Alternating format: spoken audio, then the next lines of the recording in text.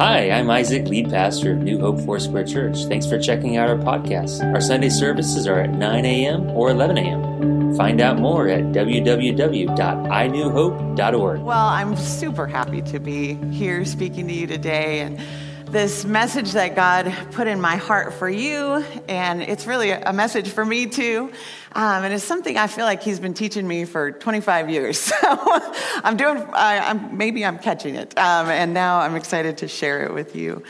So we're looking at the story of Elizabeth today, and maybe you're thinking, I don't even know who's Elizabeth. That sounded... Yes, some of you got Elizabeth, right?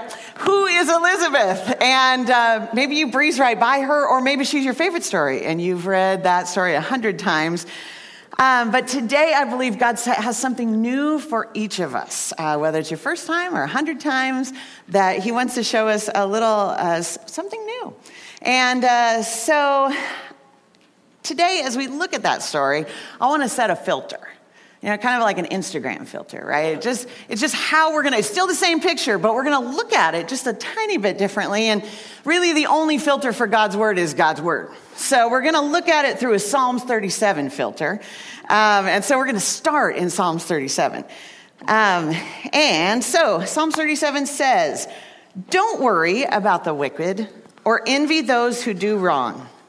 For like grass, they soon fade away. Like spring flowers, they soon wither.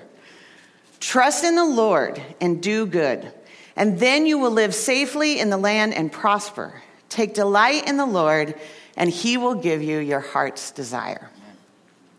So let's break that down a little bit. That first part, don't worry about the wicked or envy those who do wrong. For like grass, they soon fade away. If your grass is like mine, it really never existed. They're like spring flowers, right? They die, they wither. And I think the intent of that is to say, don't worry about other people. What they're doing other stuff. They're doing stuff you're not doing. Y'all ever have that happen? Yeah. You know, you scroll the Facebook, everyone's in Hawaii on vacation. Everybody's doing what I'm not doing, right? Don't worry about that. They may look happy, but it won't last. They won't stay in Hawaii forever, right? Our world is caught in a cycle. Bloom and wither, bloom and wither, bloom and wither. Success and failure, vacation and not vacation, right? We are in a cycle, and it always ends. So don't worry about other people. Don't worry about what's going on with them. Don't feel like everybody's here and I'm here. Wow. You're on a journey with God. They're in a cycle of bloom and wither, okay? Don't worry about them. Next, trust in the Lord and do good, and then you will live safely in the land and prosper. There's some other translations, this is a New Living, that give us a little more definition of the live long and prosper thing, you know? They say dwell in the land. They say befriend faithfulness. I like that one. Cultivate faithfulness. Keep your integrity. Uphold the truth. Practice being faithful. So you get that idea? Trust the Lord. Do good. Live safely and prosper. Practice faithfulness. Cultivate faithfulness in your life. The next one, take delight in the Lord, and He will give you your heart's desires. And I love the way that's worded in this translation. He will give you your heart's desires. He will give you your heart's desires. He will give them to you. I want you to hear that, because we read that and we think, sweet, right? If I just do this, I live in the land and this, and I do good, and I trust the Lord, and I do this and this and this, I get what I want. Right? Do you see that up there? Take delight and He will give you, I get what I want. But I don't think that's what the Lord intended with that. I don't think that's what He was trying to say. I think it'd be better said, He will put desires in your heart. Yeah. He will give you your heart's desires. And we see this, Paul parallels this concept in Philippians 2:13. He says, God is working in you, giving you the desire and the power to do what pleases him. You see that, how God's word filters God's word, right? It shapes how we read it, that he's at work giving you desires and power to do what pleases him, which is ultimately what pleases us, right? He knows what lasts. He knows what works.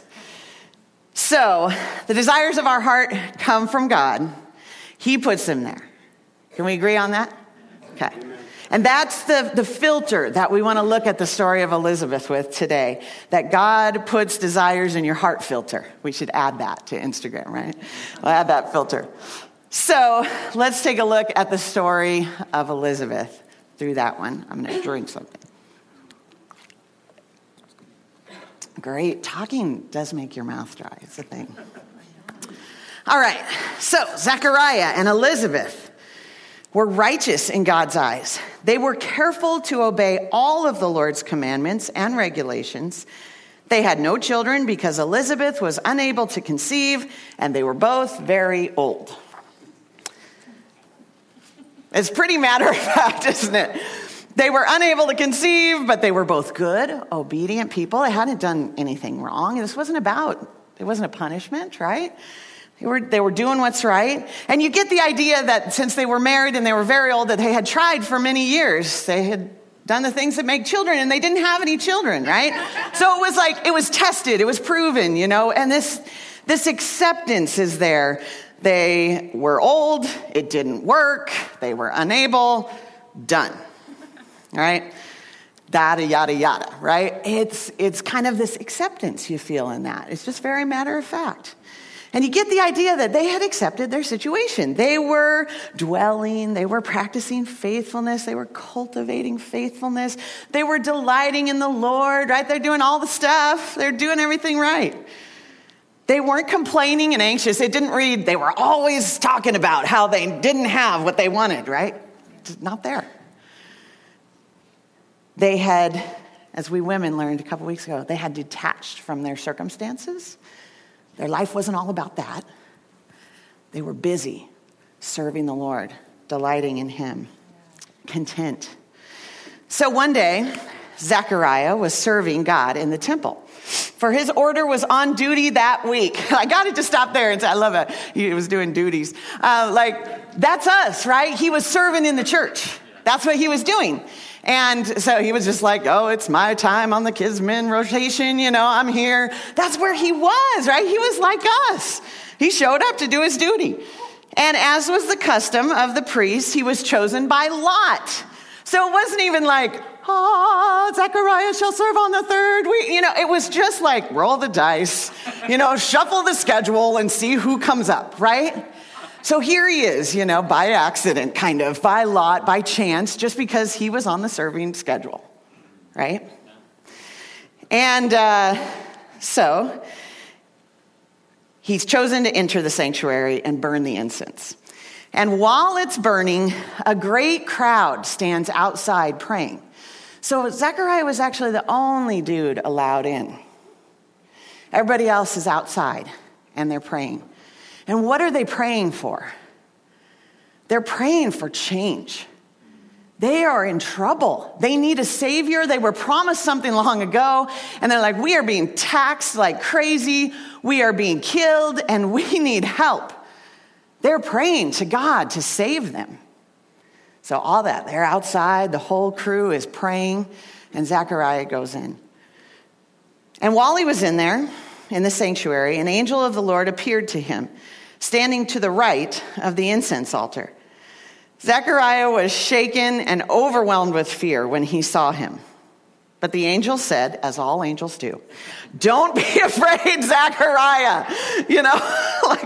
That's always their first line, whether they're in a tomb or a sanctuary, doesn't matter. Don't be afraid, okay? God has heard your prayer. Your wife Elizabeth will give you a son, and you are to name him John. And he goes on to describe John. You will have great joy and gladness, and many will rejoice at his birth, for he will be great in the eyes of the Lord. He must never touch wine or other alcoholic drinks, for he will be filled with the Holy Spirit, even before his birth. And he will turn many Israelites to the Lord their God. He will be a man with the spirit and power of Elijah. He will prepare the people for the coming of the Lord.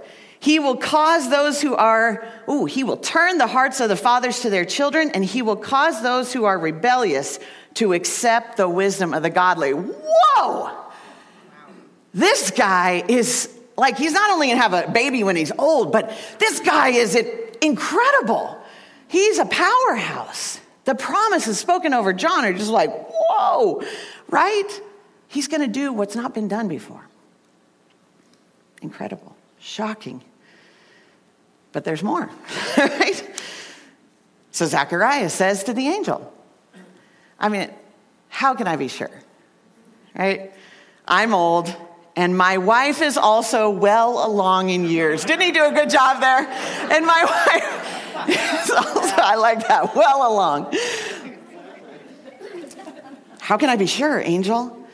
And then the angel, like he's out of don't be afraid mode at this point.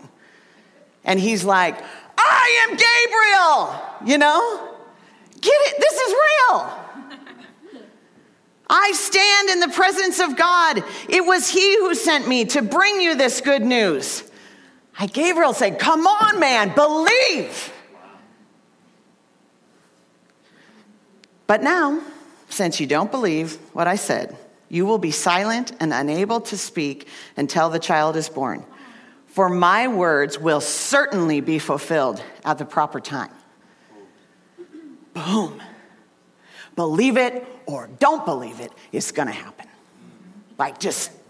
He just laid it out, right? Meanwhile, the people were waiting for Zechariah to come out of the sanctuary. Old guy walks into the church. We're waiting on him. He doesn't come out. You know what? They're concerned. They're like, is he dead? Did he fall and he can't get up? What's happening in there? And they're wondering what's taking so long. And when he finally did come out, he couldn't speak to them. And then they realized from his gestures and his silence that he must have seen a vision in the sanctuary.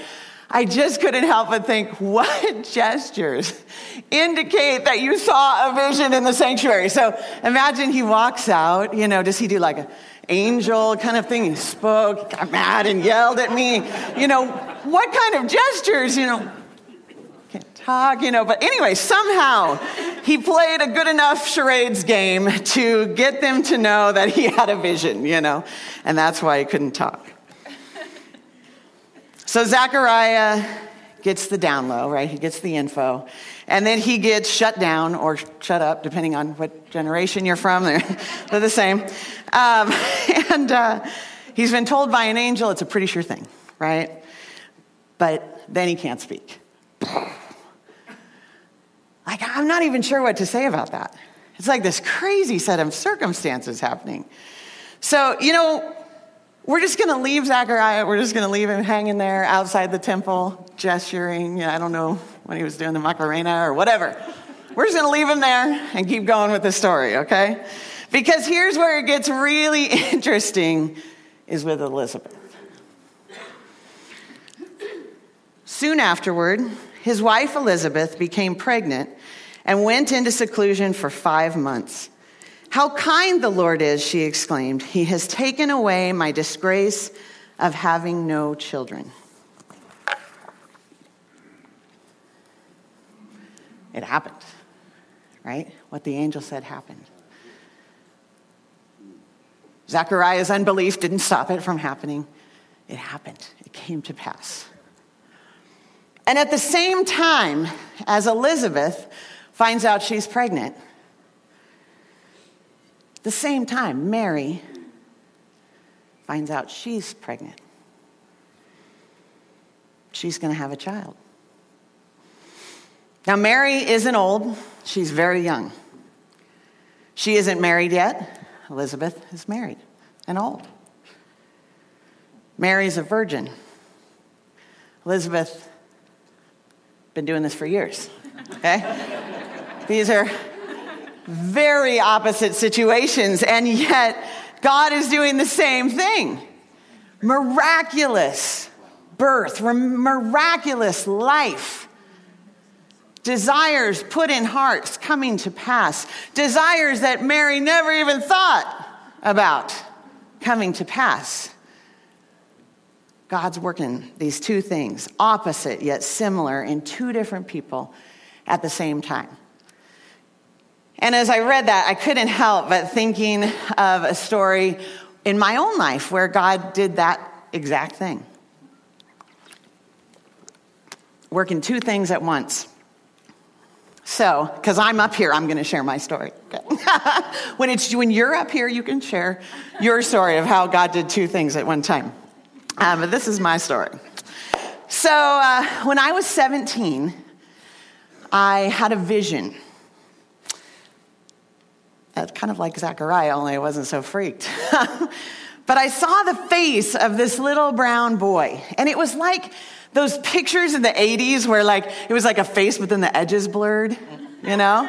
And so it was, it just kind of this blurry face, blurry edges, but it was brown and it was a boy, and I knew that. I didn't recognize the face.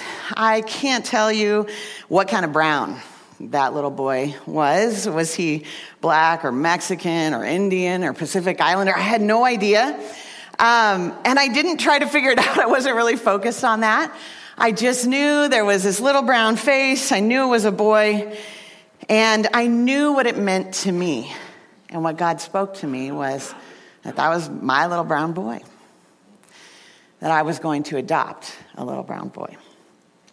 And so I went to Bible college to be a youth pastor out in California. And that's where I met my husband, Barry, who's not brown. So I knew that was not how I was going to get a brown boy.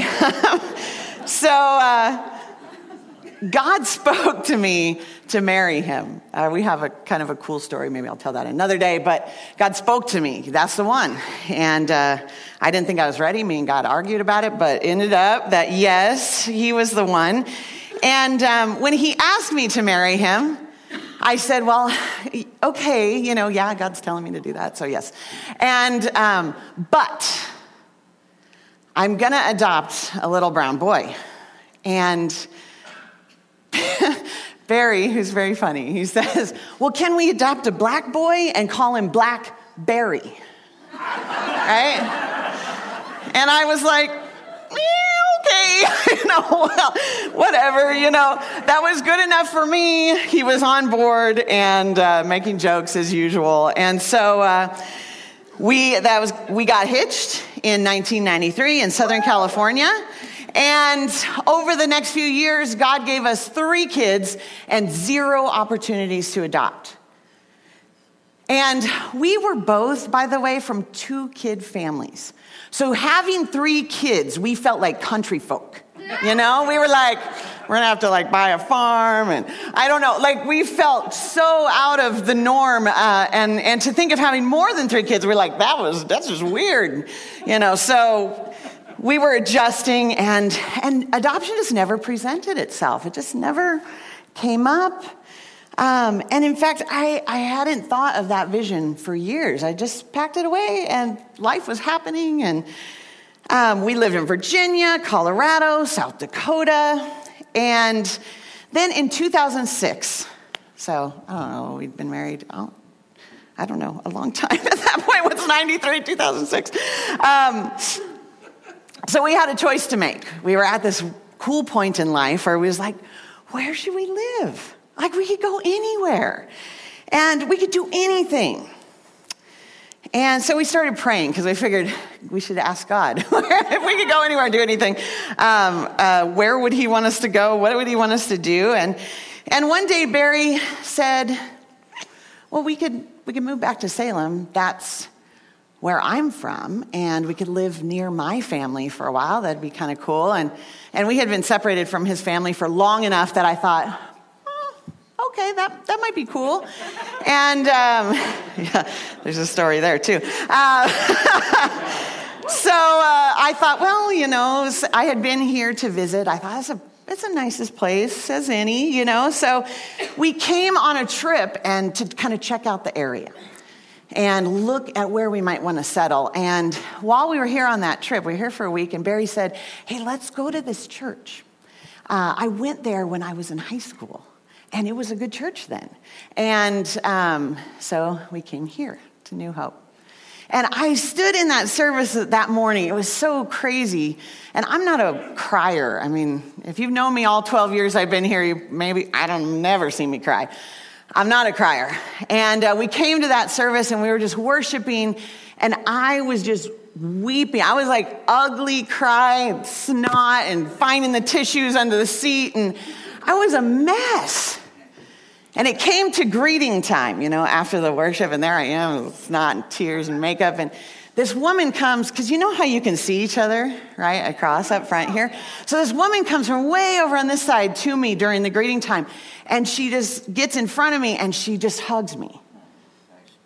And she just held me for like the whole greeting time, which was longer than 90 seconds back then. And she said, I'm so glad you're here. You're in the right place. And I was like, whoa. And it just felt like home to us. So we went back to South Dakota. We sold our house. We moved to Silverton in 2007. And little did we know in all that time that in 1996, in Salem, Oregon, a little brown boy was born. Now, at this point, we moved here. We'd been youth pastoring for 15 years, and we needed a break. We were tired. We thought we were too old at that point. And so we were going to do like Elizabeth and Zachariah, right? We were just going to dwell and practice faithfulness. We were going to be the best church people ever. We were just going to come and serve, and we were going to be here every week, and we were just going to we're going to be the best, right? And we had been here about a year and a half, and the youth pastor left. And, of course, the obvious choice was to ask Barry. Hey, Barry, you used to be a youth pastor. We've been here a year and a half, so he was doing a totally different thing, and we were resting. And he was like, nope, I don't want to do that. You see, they asked him because all those years I had just ridden his coattails. Remember I said I went to Bible college to be a youth pastor? But I let him carry the title and the responsibility, and I just did the fun stuff, Showed up when I wanted to, and planned activities, led worship, and I was just having fun and raising kids. And so they asked him, and he said no. And for about 2 weeks, I just repeated this line. It was like, come on, babe. Come on, babe. Don't you miss it? I was so fun, and we did so many fun things. And don't you miss it? Don't you miss being around the kids? And he was like, no, I don't. And so I whined and whined, come on, babe. And he finally said, you know what? If you want to do it so bad, you should do it. And I was like, no, I'm just the fun one. I just ride the coattails, right? I don't take the responsibility. I don't preach every week or anything like that. And so he was like, babe, you can totally do this. And I said, okay. So I came in. We talked to the pastor. We're like, he doesn't want to do it, but I do. And I'll never forget that day. Daylene Home is she just rose to like stardom in my mind. She said, oh, well, that's a no-brainer. And it wasn't a no-brainer for me. It was a huge step of faith, but to her it was like, obvious. And I just loved that. It was the encouragement that I needed at that moment. Oh, maybe I can do this. Maybe it's a no-brainer to everyone else. So in 2009, I started youth pastoring at New Hope. And then I got pregnant again with our fourth, Grayson. And I remember thinking at that time, like, I thought I was going to adopt. But I just couldn't seem to stop having babies. No matter how many medical procedures he had, we still had a Grayson. And So we were like, well, we know this is God's plan and not ours, and we're good with that. But again, it kind of packed that dream into the back, that vision that so long ago that I thought would happen, and it just hadn't happened yet. So I'm youth pastoring, and a couple years later, remember that little brown boy born in Salem, Oregon? His friend, he was still living in Salem, and his friend invited him to New Hope. And over the next 4 years, that best friend and his faithful mom, she every week would drive a carload of kids to youth group. And he was in that car. And she would stay late and go to baseball practice and bring him. I mean, she would go to any extent to get him here. For 4 years, she did that. She invited him to everything, to youth, to church, to retreats, to camps. And she would fund it. She would partner up. She'd get Dan Lisi. Dan is always on board to sponsor kids to go anywhere, And so she'd get Dan, and they'd work together, and they get sponsorship for him. And so he and his sister, they came to everything. They went to everything with us. And I knew him. And I thought he's a great kid. But he and his sister stayed very distant. And so you never really got to know them. And always had a sense that things were hard for them. And so at a retreat in 2014, we were just having this time where we had been learning about love, and we were having this time of just sharing thankfulness. And he stands up, this kid that I kind of knew and I thought was a neat kid, and he stands up in front of everybody. And he thanks me for fulfilling the role of a mom in his life. And I was like, I did that? Really? Like, all I did was show up. I didn't realize that God was doing all of that at the same time. I just kept showing up. About that time, things started to fall apart in their home. And I knew that they had been struggling, but it just kind of crescendoed. And things got kind of crazy, and I could sense that things were off, And so one day, I just asked Dexter if he needed to talk. And he said, yeah. And so we met at Bush Park to take a walk and talk. And if you have a teenage boy in your life, this is like the golden ticket. Move with them in nature. And they just, everything comes out. It's like, I don't know, it's like you turn the crank. And it's just a great moment. If you can't move with them in nature, trap them in a car. It does the same thing, right? So we walked and talked. And as we talked, he shared about how he was just feeling exhausted. And he just needed the chaos to stop so he could rest. And about that time, we came to a bench. And so we sat down on the bench, and he leaned his head on my shoulder and knocked out, just completely fell asleep. And so I sat there like as still as I could possibly sit. I didn't want to wake him up. I knew he needed the rest. And so as I sat there, I just started praying blessings over him. I was just praying all kinds of good things and like casting the devil out with this hand, holding very still on this side, And the Lord spoke to me so clear. It was like shocking almost. These words, Mother, this is your son. And as I heard them, I remembered those were the words of Jesus. As he's going to the cross, he says to his mother about John, Mother, this is your son. Son, this is your mother. And I was like, God, what are you doing here? I had no idea. This boy was not a tiny boy. He was 17 at the time. I'm like, God, what are you doing? So I kind of did like Mary did. I just kind of treasured it up in my heart, and I just went on. I didn't say anything because that'd be weird. And a few months later, he said, hey, could I come and stay with you for a little bit?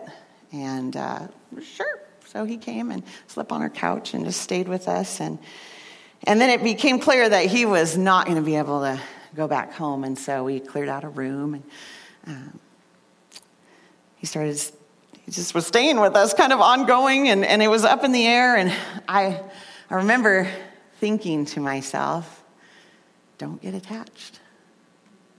Don't get attached, right? That's going to hurt. You don't know what's going to happen. And those little seeds of doubt came in. But I just kept going, all right? Okay, Lord, whatever you're going to do. So he stayed with us for a couple months, and that Christmas, he asked Barry and I to adopt him officially. He was an adult, but he wanted a new name. He wanted our name. And it didn't hit me until a while later. Oh, this is my little brown boy. Wow, that was different than I thought, right? And God's way is so much different than we think. And yet it's always just exactly the fulfillment of what he put in our hearts. So maybe God is doing that in your life too. Maybe you're here and this is going on. And over here, something else is going on. Maybe it's opposite and yet similar, like Mary and Elizabeth. Maybe as you're engaged in carrying the kingdom of God on this earth, of being faithful and practicing that faithfulness and showing up and doing your duties, God is at work. And maybe he's preparing a group of people, a country, a neighbor, an old person, a young person. But he's at work in you and also everywhere else. He's bringing his kingdom, and he's planted it in us, in our hearts. He's put his desires in us. We are pregnant. We have something growing in us, and we should be expecting. We should be expecting.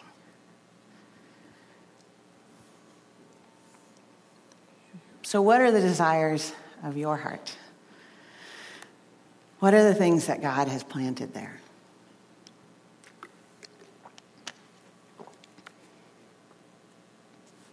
Maybe you are silenced by unbelief, like Zechariah over here. We left him there. Silenced. Maybe it just seems like so unbelievable. So totally inconceivable, so far-fetched that you've never even spoken of that to anyone. I had told one person, Barry. That was it, because he was signing on. But maybe you've been silenced for a long time with just that desire in your heart, living in the back corner. And you haven't even thought about it. Maybe since you were a kid. And you thought, I want to be a missionary. Or I don't know, adopt a baby. I don't know what God put in your heart. But a long time ago, it seemed doable. And today, it doesn't seem doable. It just seems hidden, back in the corner, forgotten, silenced. And maybe you're getting older. Jesus was 30, by the way, when he started his ministry. Some of you are like 20, and you're like, I'm so old. Life is passing me by. No. Remember, you're right where you should be. You're on God's plan for you, not everybody else's plan. Don't worry about them. Don't worry about them. Or maybe you really, really are old. Maybe you're just super old. That's possible too. But either way, you've kind of come to a point of acceptance. Like, all right, it's just not going to happen. We tried. It's not going to happen. And so you're just practicing faithfulness, right? You're just careful to obey the Lord's commandments, content, delighting in the Lord. You're being the best church people that ever lived.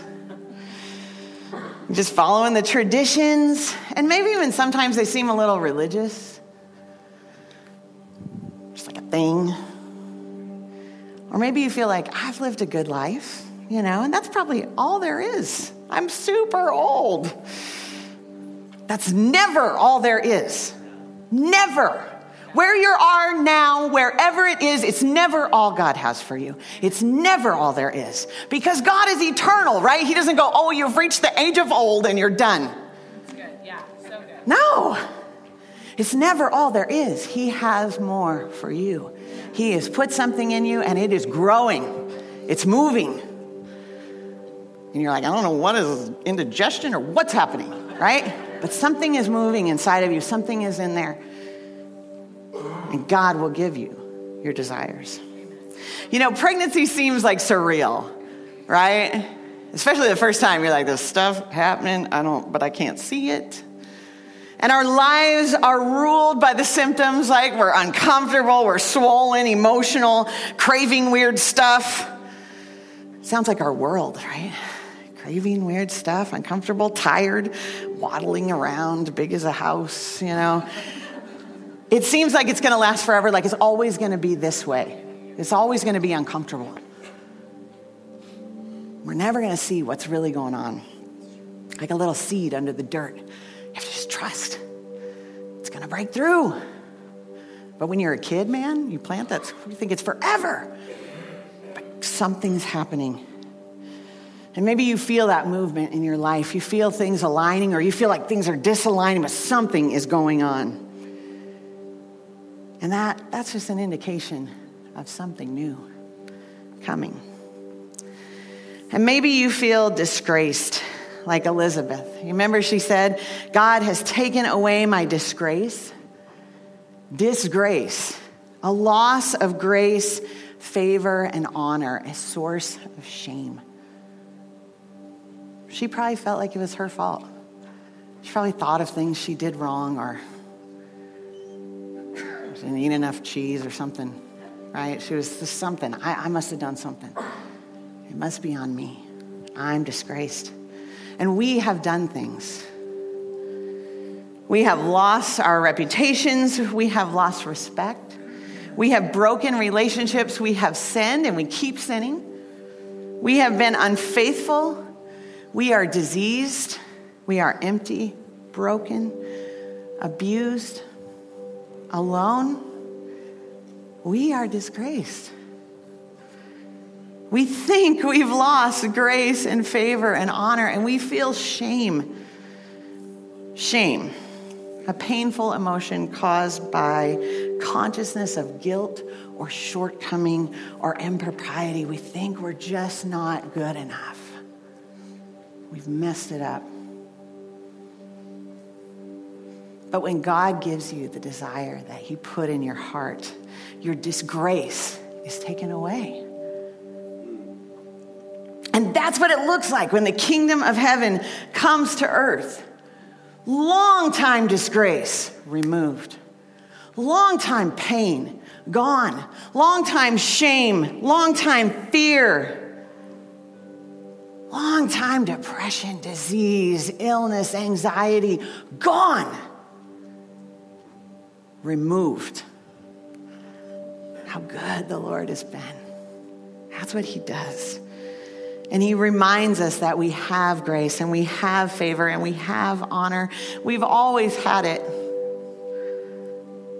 We just sometimes believe that we don't. And we feel disgraced.